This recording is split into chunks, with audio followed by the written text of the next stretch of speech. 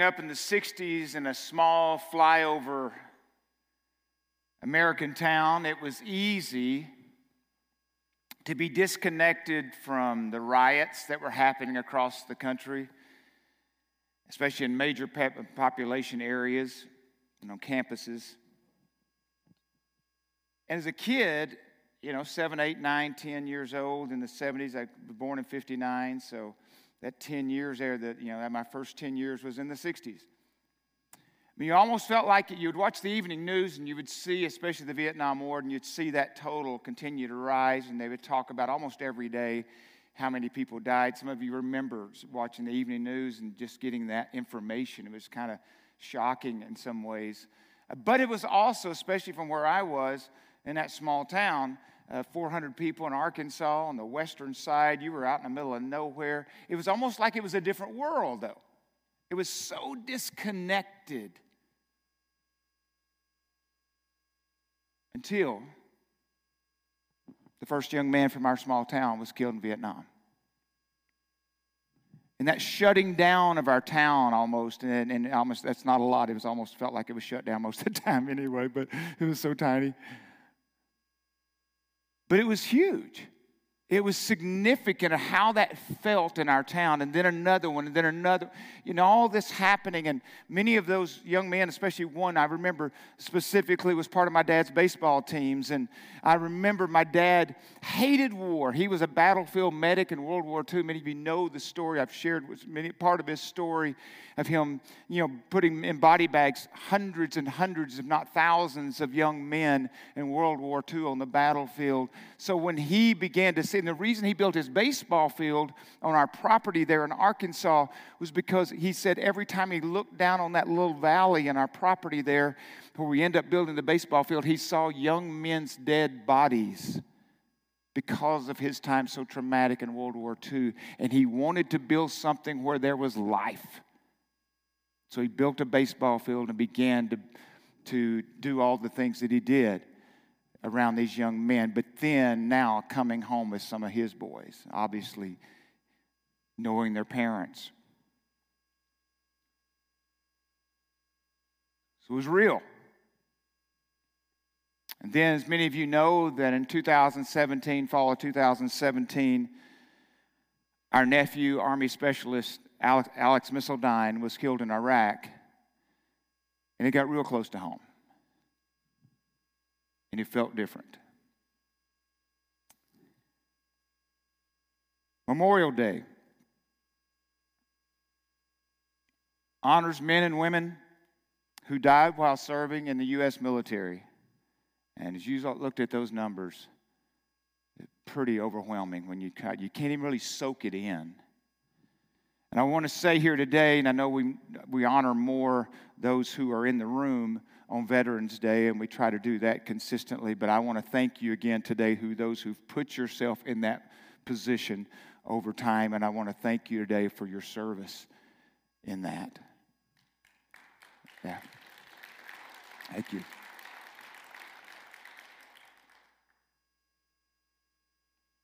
Growing up in a little town, Memorial Day, which originally was called Decoration Day after the Civil War, and it was a time where you would come to the cemeteries and put flowers on the cemetery. Now, many of you live in big cities, especially in the South. One of the things we did in the South was we had something called decoration.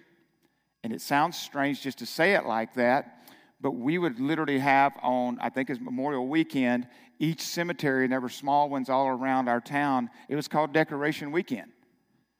And Baker Cemetery would have theirs on Saturday, and Duckett Cemetery would have theirs on Sunday. And you came there, and they'd have it almost like a picnic. And you would take this time to spend and remember and put flowers and stuff on the graves of those. It wasn't always military by no means. It evolved over time. How many of you have ever been to a decoration? You ever even heard of that? But it was called Decoration Day. That's what it was called. Then it eventually became Memorial Day. But a time to remember, specifically from the military standpoint, of the sacrifice. For some of you, you've lost loved ones, and it's not just one day a year. And I know from my own family, and there's no doubt that that's been every day, multiple times a day, you remember the sacrifice. So it's not just never done in a vacuum. There's families attached to that. It's never just one life. It's multiple lives of the sacrifice that was paid. As we continue in our series of roots, and roots, as I've given you the definition, the basic cause or source or origin of something, to render firm, to fix, establish, to cause a person or a thing to be thoroughly grounded, to be stable. To remember where you came from, to remember what our roots are. Passage of Scripture we're going to read today out of Mark chapter 12 is a passage of Scripture that I think will help us. It may not seem like it initially, but I hope it'll make sense to you.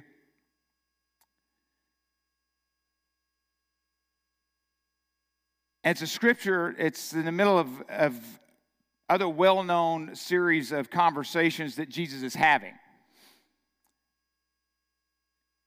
And what happens is, one of the teachers, someone asked Jesus, hey, I know we've got 600 or 700 laws. I know we've got all things. Could you just narrow it down to a few? That would really help me. How many of you ever get this? Kind of like with my phone updates. I don't need more options. I need less. How many of you ever feel that way? I know you're over 60 when you raise your hand, but it is that feel of going, I don't want more options. Just give me a few that I can lean into. So the question is asked of Jesus in Mark chapter 12. He said, basically what he's saying, I just want the best ones that I can work on. Here it is. One of the teachers of the law came and heard them debating, noticing that Jesus had given a good answer. He asked, of all the commandments, which is the most important? The most important one, answered Jesus, is this. Hear, O Israel, the Lord our God, the Lord is one. Love the Lord your God with all your heart and with all your soul, with all your mind and with all your strength. The second is this, is love your neighbors yourself. Therefore, there is no commandment greater than these. And many of you know I did a series last summer, basically in the room with 9 other people. But anyway, I hope you were watching. A series last summer called Greater. So we're not going to teach that today. But he said, no, none are greater than these. So that was the answer the guy wanted, right? That was great to get that information. What does it look like to love the Lord your God with all your heart, with all your soul, with all your mind, and all your strength? And to love your neighbors yourself. Because one of the keys to roots, in my opinion, if we use the diagram or the illustration again to continue on, is how do I love God? How do I stay connected? How do I fall more in love with Him? One way we do that, and of course we do it monthly here, or try to, is to remember. You remember where you've come from. You remember your roots. You remember your origin. You remember. Our two passages of scriptures we've been using over the last few weeks is so then, just in Colossians 2, so then, just as you received Jesus Christ as Lord, continue to live your lives in Him, rooted and built up in Him, strengthened in the faith as you were taught, and overflowing with thankfulness. 10,000 reasons, right? 10,000 reasons to give thanks and to gratitude. Ephesians 3, I pray that out of His glorious riches He may strengthen you with power, that we talked about already today, through His Spirit in your inner being, so that Christ may dwell in your hearts through faith. And I pray that you, being rooted and established in love, may have power, together with all the Lord's holy people, to grasp how wide and how high and how deep is the love of God, and to know this love that surpasses knowledge, that you may be filled to the measure of all the fullness of God. And we'll hopefully talk more next week about even more how to live into the fullness, the spiritual man, and we'll bring that diagram back next week. But the spiritual man, how to live, the intention and understanding you've been rooted and established in love is to live into the fullness of everything that God has for you.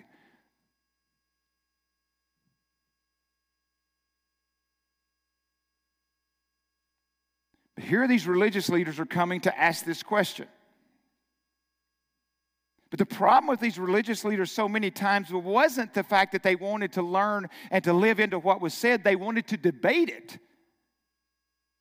That was more what they wanted to do. They just wanted to take it and talk about it, not do it. And Jesus knows that they all know that Shema is what he's referring to, and we're going to read out of Deuteronomy here in just a second. But the Shema, which the Jewish people would have known, as soon as they heard it, they went to Deuteronomy. They knew it. They knew what the answer was, but they would rather debate it and add more laws onto it and add more things onto it and make it even more complicated.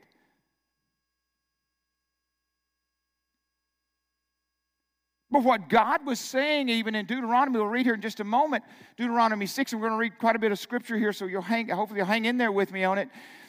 But what he's establishing with the Israelite people is a covenant. And a covenant can only be a covenant when it's rooted and established in love. And what a covenant is, and many of you who are about to get married, and congratulations to Esteban and Kelly for their engagement. Yeah, there you go. Friday night. That's awesome. But they will, at some point, will make a public covenant.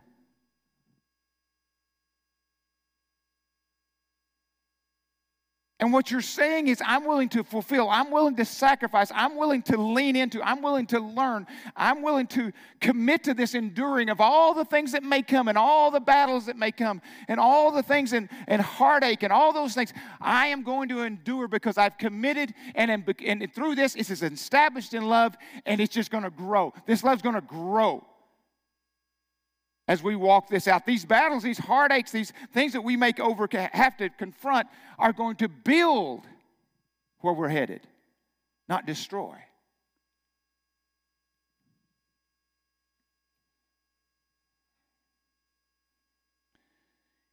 Moses wrote the book of Deuteronomy, really basically as a collection of sermons, if you will, to the Israelites just before they crossed the Jordan.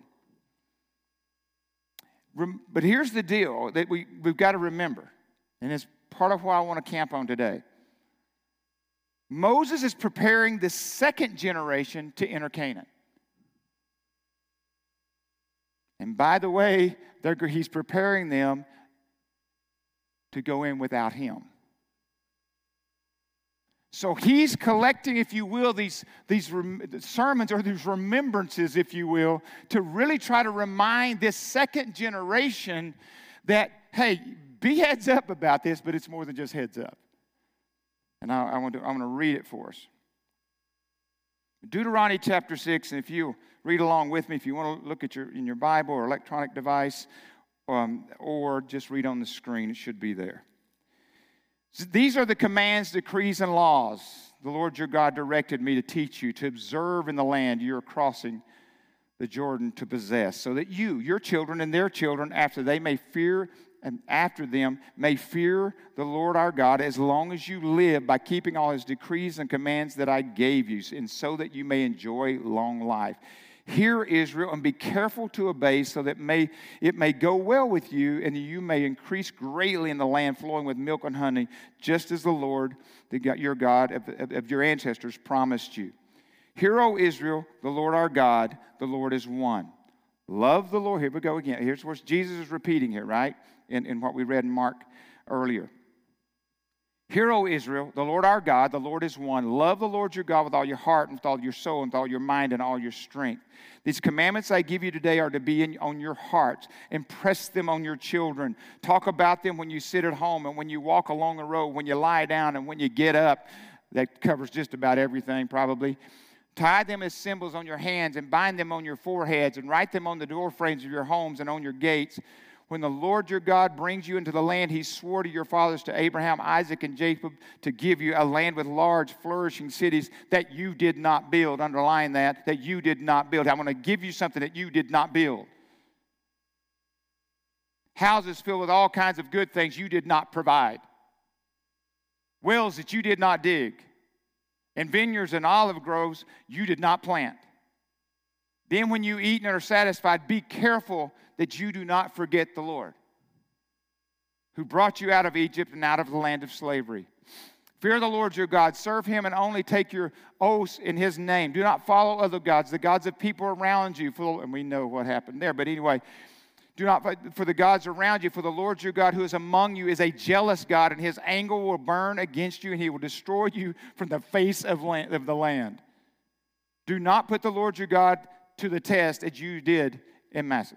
Be sure to keep the commands of the Lord your God and the stipulations and decrees he has given you. Do what is right and good in the Lord's sight, so that it may go well with you and you may go in and take over the good land the Lord promised on oath to your ancestors, thrusting all of your enemies before you, as the Lord said. In the future, when your son asks you,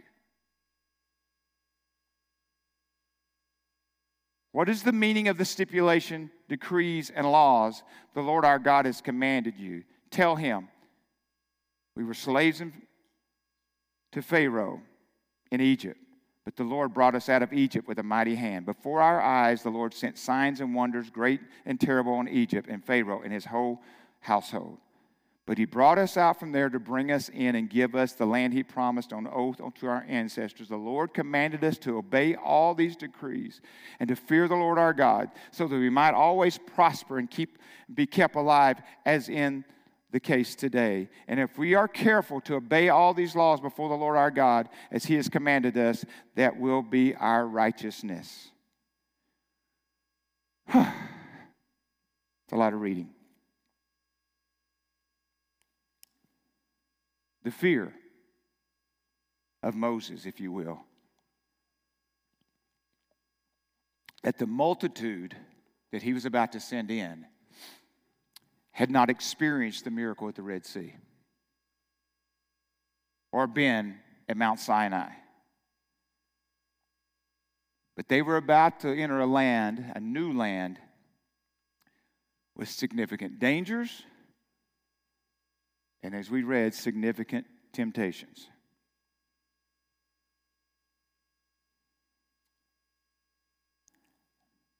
The parents who would remember what it was like to leave Egypt, not getting to go with them. They're dead.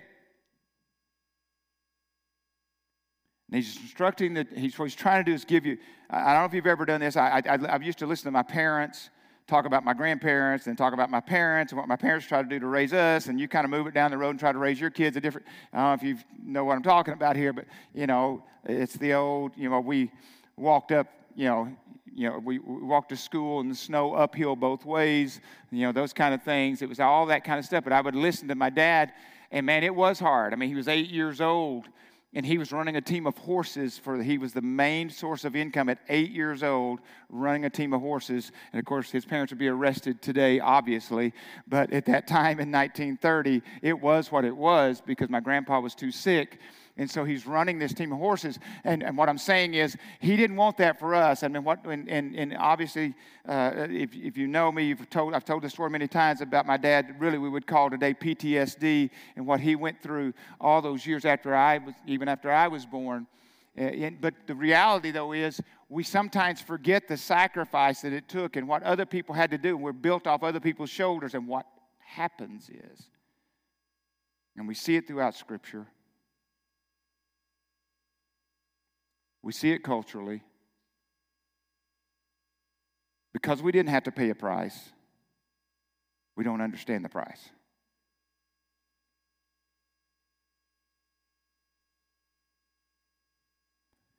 I said to you last week, because the scripture we read earlier out of Colossians, it says to be overflowing with thankfulness. And I asked the question, if you had to gauge today, and you had other people speak into it, and it was 0 to 10, and 10 being I'm full of this, and 0 being I don't have any, Where would you land on if you've got a spirit of entitlement or thankfulness? Would you be way higher on entitlement and almost empty on thankfulness? Would it be 50-50?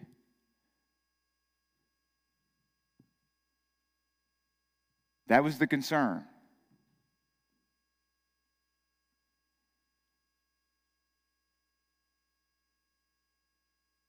To give you large and beautiful cities which you did not build. There are times, my awesome wife, which she is, doesn't like the way I want to say things. My mind goes to places going, well, you didn't have anything to do with that. How are you benefiting from that? And she goes, why does your mind go there? Why do you think about it? Because somebody will ask me something. I go, well, how are you getting benefit from that? You did nothing to earn it. How did you end up with that? And she goes, why does your mind go there? Because Scripture does. That's why, Jan. No, just kidding. I'm just following what God does. That's what I'm doing. But my mind does go there sometimes. How are you getting benefit from what I've done or what somebody else has done? That's okay. We know it is.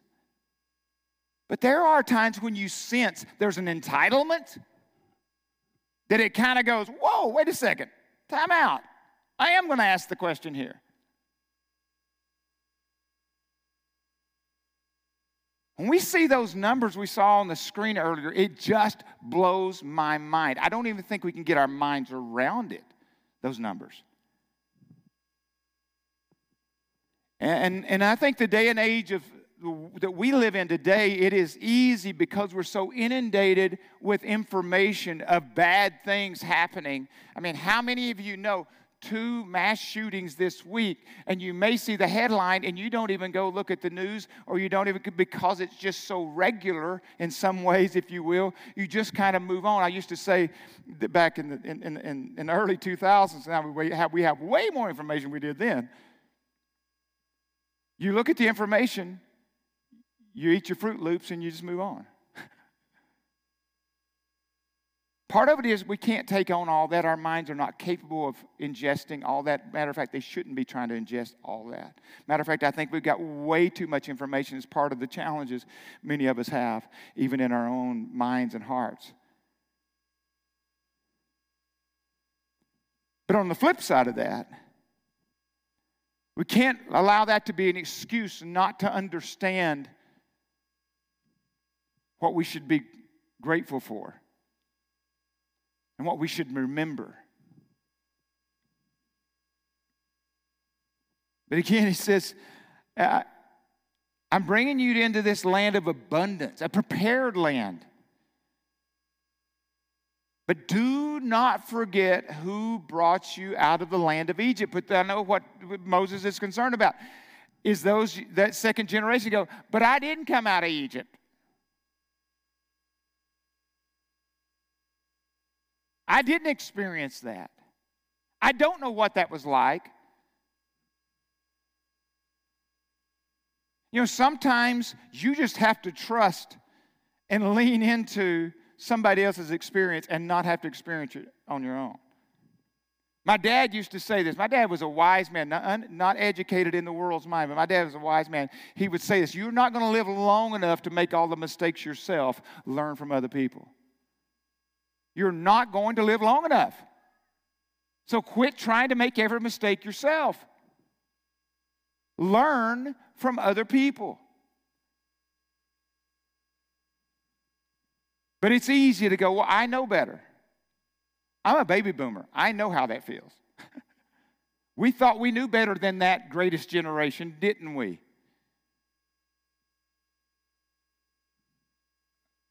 And we pay a price for that. Nothing against boomers. I is one.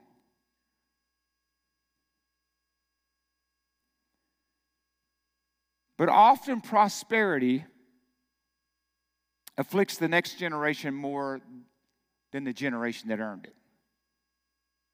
The generation that paid the price for it.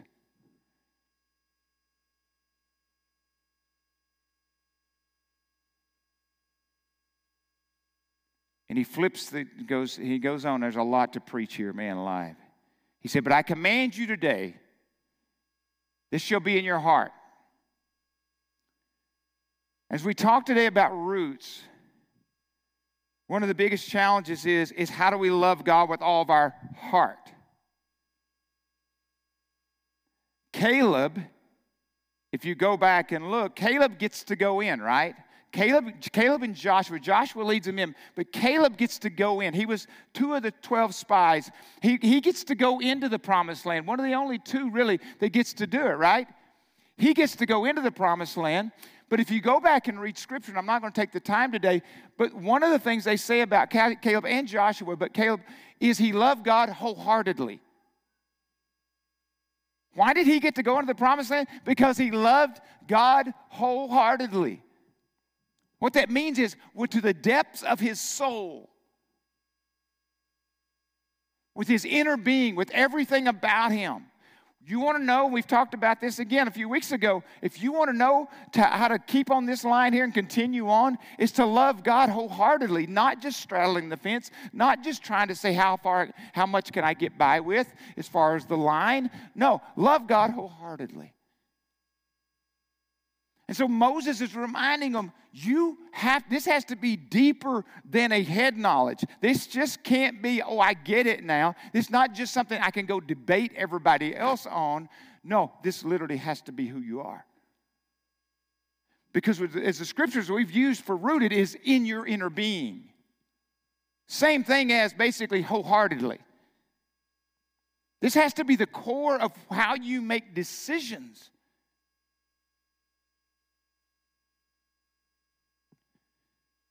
But here comes the problem.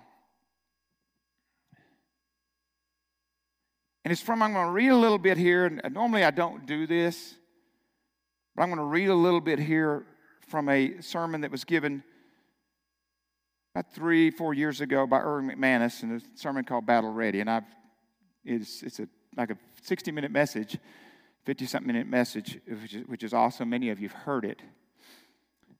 And it's really, he's preaching it out of Judges on this particular case, but I think it is lined straight up of where we are today.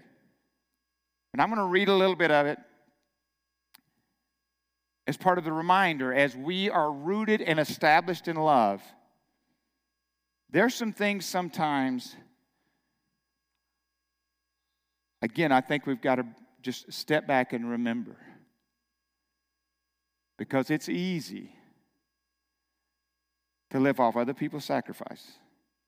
It's easy to live off somebody else's faith. It's called secondhand faith. Secondhand faith is, I'll let my wife or my pastor, if my pastor's enough in tune with God, he'll let me know if God spoke something I need to know.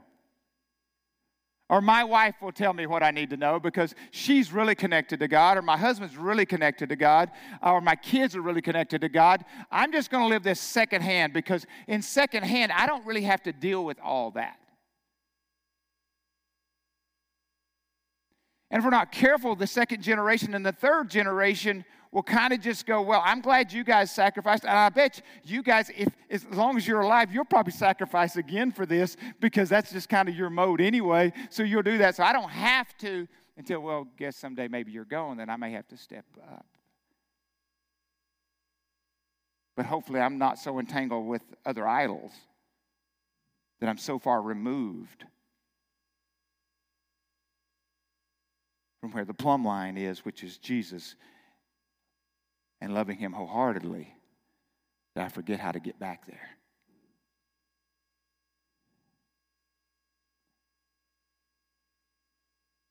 It's the reason why it's so dangerous. I know from my own life, I'm just thankful that I did wander for 10 years and made it back. But that is not guaranteed. That's the reason why I used to do youth ministry. I was selective on when I shared my testimony, because there are times I think people take what you say, oh yeah, you came back to the Lord at 26, I got plenty of time. I was not guaranteed of anything. As a matter of fact, I think that night that I gave my life to the Lord, that honestly, and you can say, how do you know that, Kurt? I don't. But I think it was my last chance. That window of time was my last chance. How do you get that? Well, sometimes I read Scripture and it says the axe is at the root. God's about to go, no, we're done with that one. I don't know that. I don't know all that, and don't read way more into that than you need to. All I know is I didn't have to find out, right? That's part I didn't have to do. I didn't have to find out the hard way.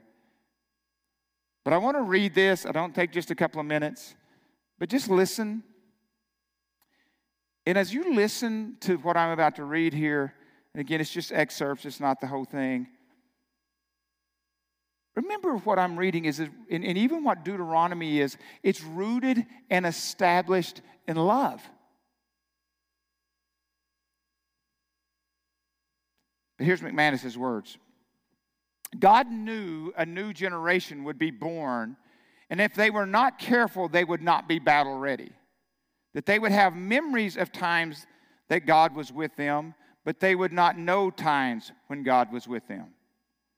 They would have memories of God coming through and intervening in a miraculous way, powerful way, but they would not know that encounter of God intervening on their behalf in an undeniable, miraculous way. They would have the stories of Moses, they would have the stories of Joshua, but they would not have their own stories of God's faithfulness in their lives.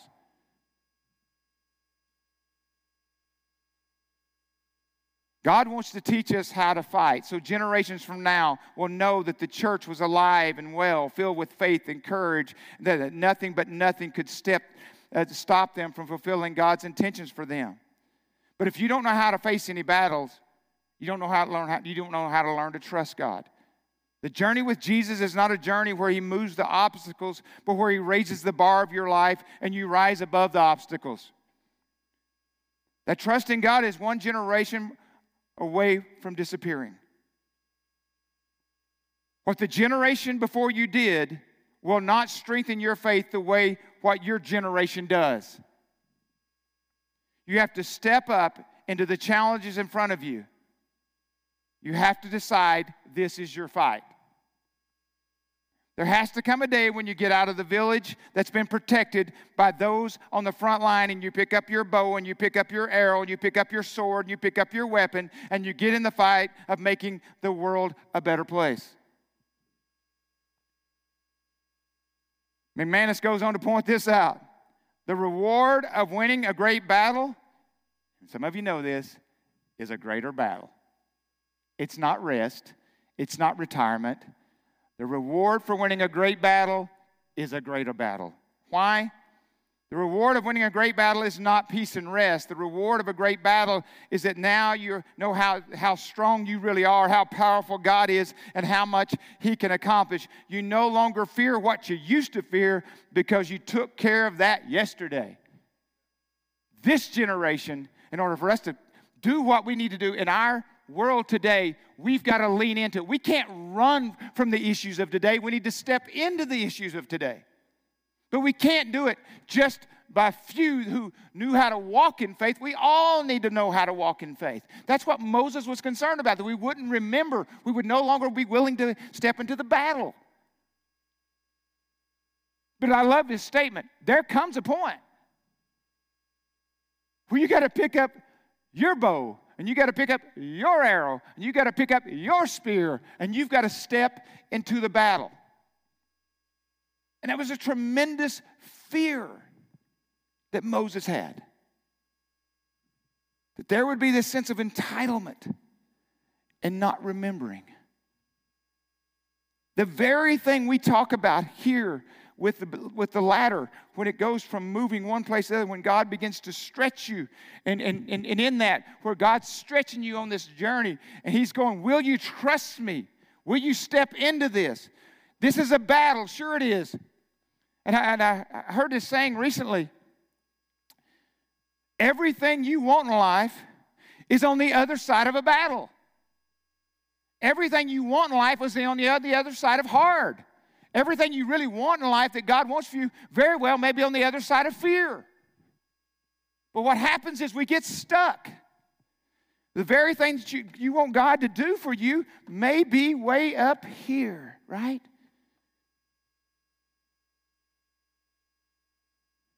You're waiting for somebody else to fight the battle for you. And Moses is saying, sure, other people have gone before you and fought the battle. Sure they have, and you stand on their shoulders. But you got to fight too. You got to know how to fight. You got to know how to step into the battle. You got to figure out how to deal with entitlement. I mean, we do believe in America. You come to church, the air conditioner should be working at 100 and something degrees outside, right? We're entitled to that. We tithe here.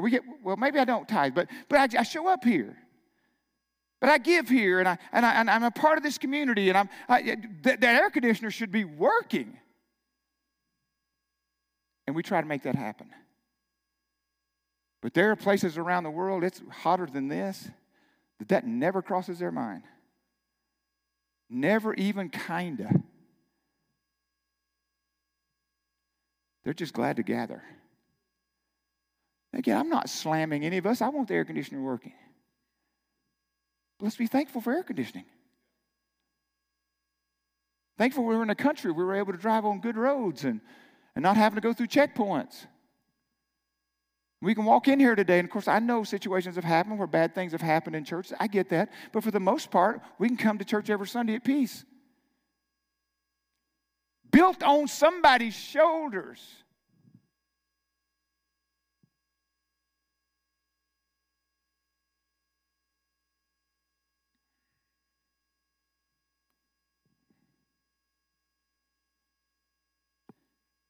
There's a video I watched not too long ago. I don't know if anybody's ever watched the show Heartland. It's Canadian. I love that show, just so you know, because I just like looking at the scenery if nothing else.